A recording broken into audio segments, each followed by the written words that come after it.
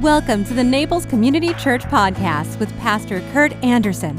Thank you for joining us today. We hope you find this sermon inspires you, builds your faith, and gives you perspective to see God moving in your life. We trust God has great things in store for you. Enjoy today's message. And now, Father, we believe the book because it was authorized by you. We believe the book because it points to you. We believe the book because through it you give us newness of life. So open up our hearts and minds to your will and your way. We ask it now in Jesus' name. Amen.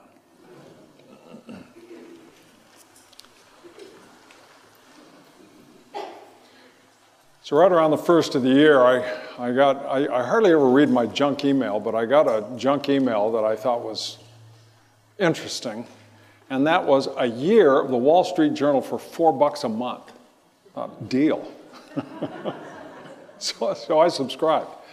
And turns out I really appreciate it, and I learn a lot from it. And I came across one article about a month ago of a couple scholars, some Stanford this and Yale that or something like that, and they were writing an article together about how our nation needs to reaffirm the fundamentals. It was all about economics and that sort of thing. And I thought that's really, there's a lot of truth in that. Every now and then we just need to reaffirm what the floor is. We just need to touch the floor. Affirm those fundamentals. And so I thought that would be something to preach about. So last Sunday, of course, I did Mother's Day because you ignore Mother's Day as a preacher at your peril. But before that, I talked about Scripture, and then this morning I want to talk about the new birth, the newness of life in Christ as a fundamental of our faith, as a foundational reality, ultimately, of human life. It comes to us from, I'm going to use the text from the Apostle Paul. There are so many passages I could have used, and I could just use the whole sermon to read different Bible passages, but I'll read from the Apostle Paul in 2 Corinthians. Anyone who belongs to Christ has become a new person. The old life is gone. A new life has begun.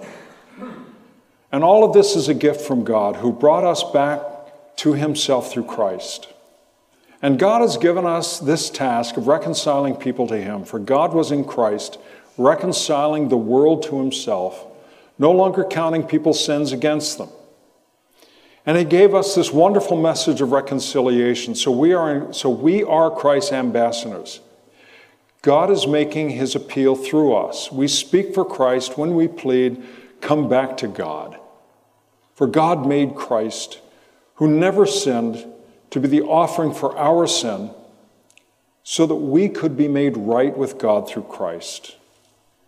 And as God's partners, we beg you not to accept this marvelous gift of God's kindness and then ignore it.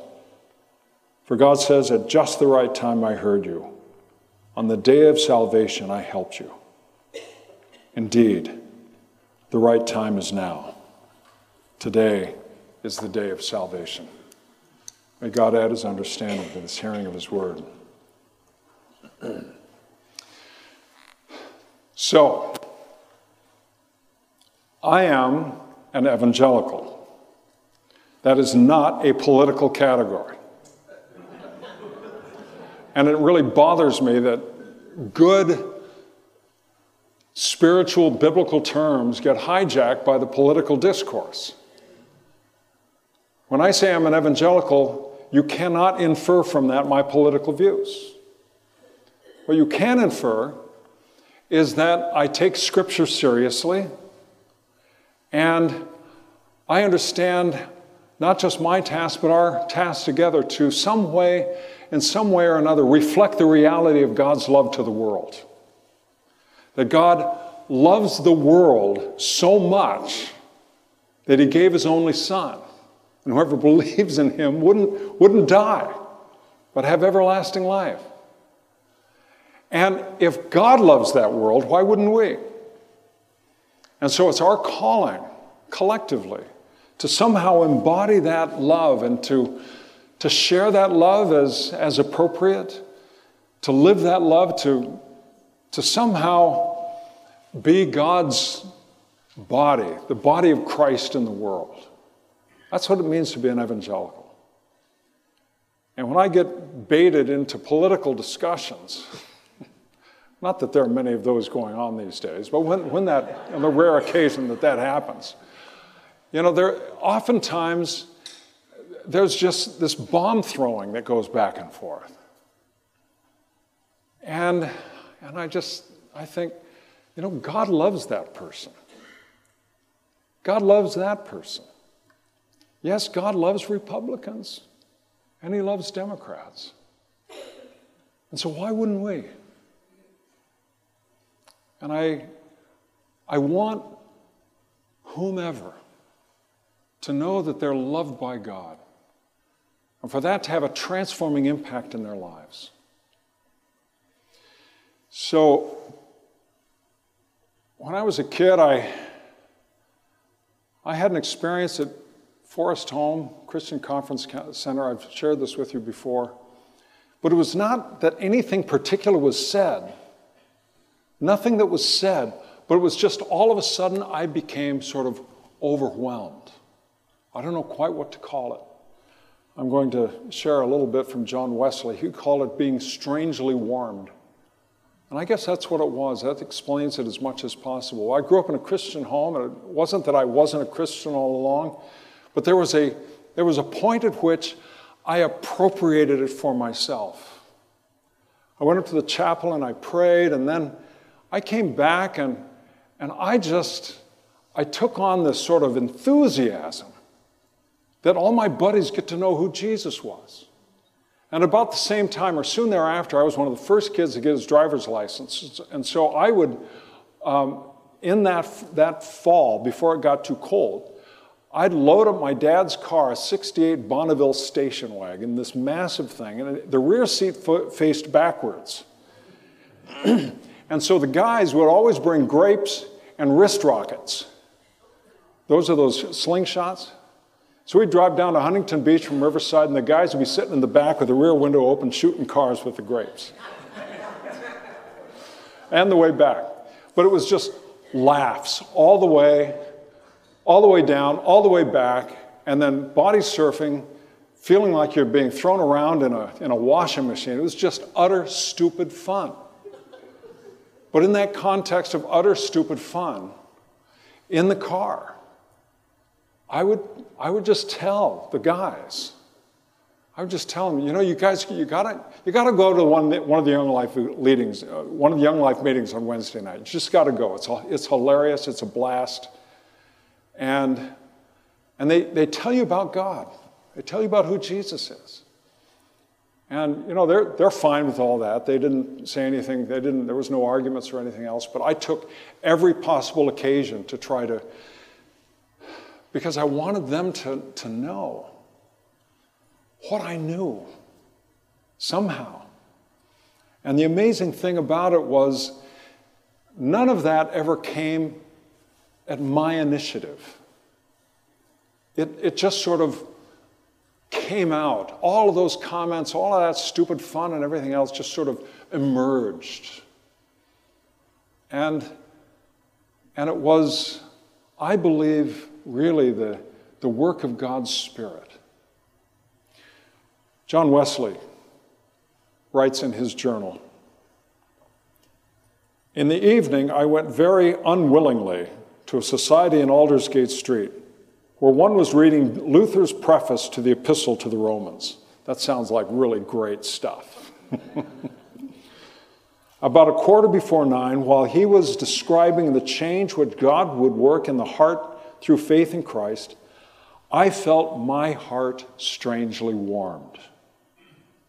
I felt I did trust in Christ, Christ alone for salvation, and an assurance was given me that he had taken away my sins, even mine, and saved me from the law of sin and death. So he was at some lecture, reading the preface from Luther's book commentary on Romans, which I've got upstairs. And I've read the preface. And my heart was not strangely warmed. I did feel sleepy. But the point is, God comes upon us. The Lord comes to us. And we do well when we recognize simply that that's the Lord's doing. It's the Lord's love. It's His prompting.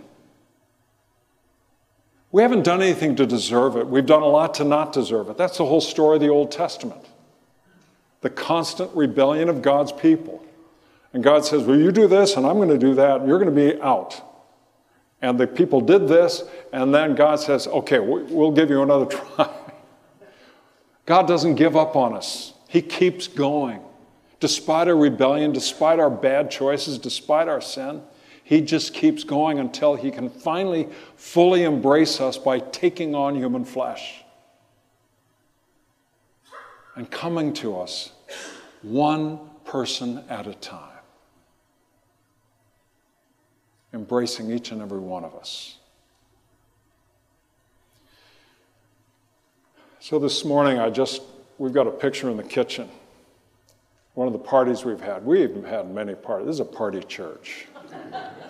We had one yesterday. This one was from a Christmas party that we had at Bill Allen's house, Bill and Penny, and a bunch of pictures. I saw a picture of one of my atheist friends.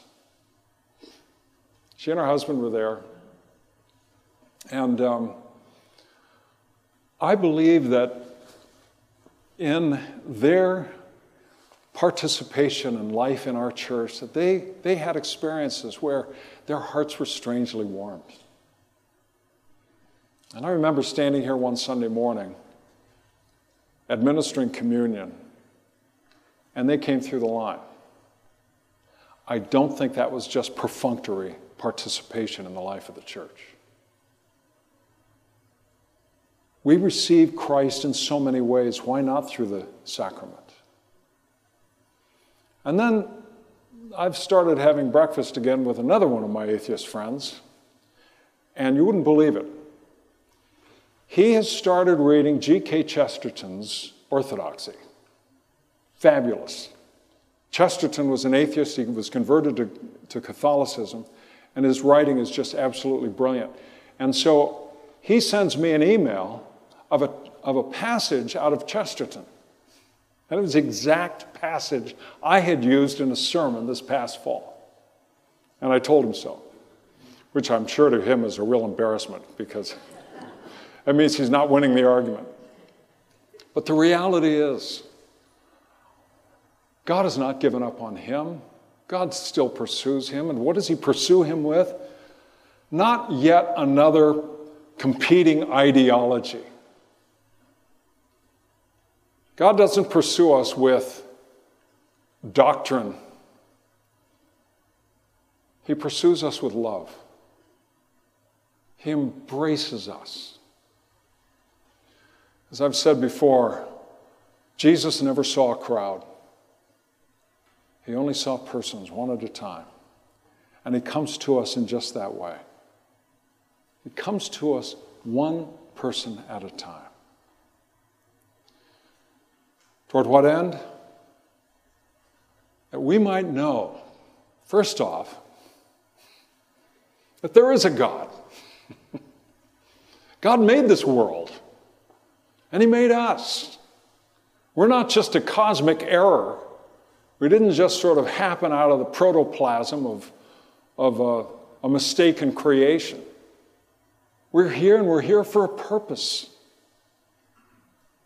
And we were, as I would strongly affirm, we were known first in the mind of God before we were a twinkle in our Father's eye. And we are here for a reason. God has us here for a reason. So first off, that there is in fact a God, that God made this world.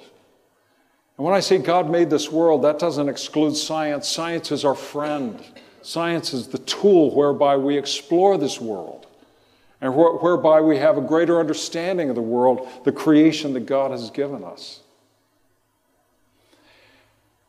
But it's also so that we might know we were not made by this world. The Apostle Paul says, don't be conformed to this world. Meaning, don't just get your identity from all the stuff around us, but be transformed by the renewing of your mind. Allowing the renewing power of Christ and His Spirit to give us newness of life and hope and assurance and a trust. The stuff of this world has a very low ceiling, and there's no limit to what our Lord gives to us and our understanding of who we are in relationship with the God who made us. So God made the world, but we're not to be of this world, we're to be of the kingdom. We're to be of the Creator Himself as His children. It's also for us to know that we have the opportunity in this life for newness of life. And by that I mean a life that somehow experiences beforehand the life that is awaiting us. A life that walks in a sort of almost a transcendent awareness that we're not done here, even when we're done here. That there is a life after this that awaits us, and that we can even now walk in that way of life. We can somehow be a people that reflect the reality of the newness of life that is the gift of God in Christ. And what characterizes that life? Well, it's all the stuff that we talk about when we talk about being in church. It's stuff like being humble, being caring, avoiding sin, confessing our sin, and trying not to keep doing it, and all that kind of stuff. I mean, we know all that. But the newness of life, the fullness of life, as Christ said, He came to give life that we might have it abundantly, not be boxed in or limited. But that we might have a fullness of life as God intends us to live it. And so it is that in our collective life as a church, we don't lead with doctrine. You know, we follow with that stuff. We lead with relationship. You know the story of the woman who had a hemorrhage, a 12-year hemorrhage, and she went to all these doctors, and she knew Jesus was coming to town. And so what she did was, out of her suffering, she crawled through all the legs of all these people standing on the roadside, reached in and touched the tassel of his robe. And she was healed. Somehow she knew she was healed. Now, she did not have to have some kind of an understanding of predestination in order to do that. She didn't have any kind of understanding of pre, post, or amillennialism in order to touch the hem of Jesus' robe. She was hurting, and she reached out and touched not even Jesus Himself, just His robe, something that reflected the reality of Christ to her. Jesus stopped. Who touched me? He stopped and he listened. It says he listened to the whole story that this woman had to share. 12 years of hemorrhaging. Doctor after doctor after doctor. And Jesus lovingly responds by hearing her story. That's what faith is. Faith is a relationship with Jesus Christ. And what do we have to do? Well, God takes all the initiative. Our Lord takes all the initiative. We don't have to do something. We simply recognize it, receive it, acknowledge it, and joyously thank God that He loves us. That He loves us. Will you join me in prayer? So, Lord, so often we think we have to earn it. We look at our lives and realize all the stuff we've done that would disqualify us. Somehow we think we've got to get our act together before we might experience your love.